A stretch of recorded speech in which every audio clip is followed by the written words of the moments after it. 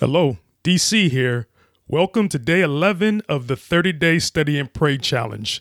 Today's scripture is 1 Thessalonians 5:18, and it reads, "Give thanks in all circumstances, for this is God's will for you in Christ Jesus." Always give thanks.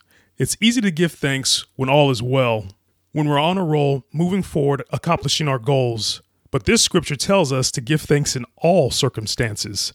Yep, when we're moving forward and when we're stuck in a rut, when we're succeeding and when we're failing, when everything is going our way and when it seems like the world is against us. Keep in mind, we give thanks in all circumstances, not for all circumstances. What's the difference? Evil doesn't come from God, and we don't thank God for it. Our circumstances may be from evil in this world or from our own poor choices.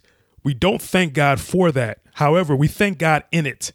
Romans 8:28 says, "And we know that in all things God works for the good of those who love him, who have been called according to his purpose."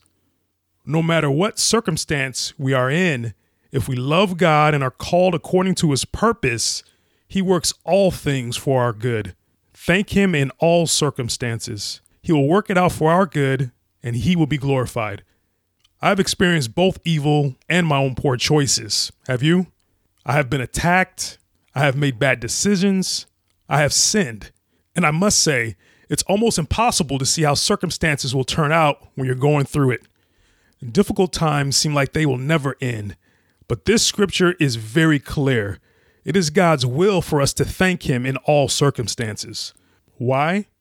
We already have the victory through Jesus Christ.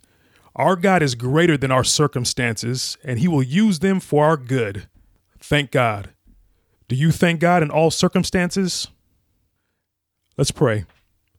Lord, we know you are greater than our circumstances. There is nothing greater than you.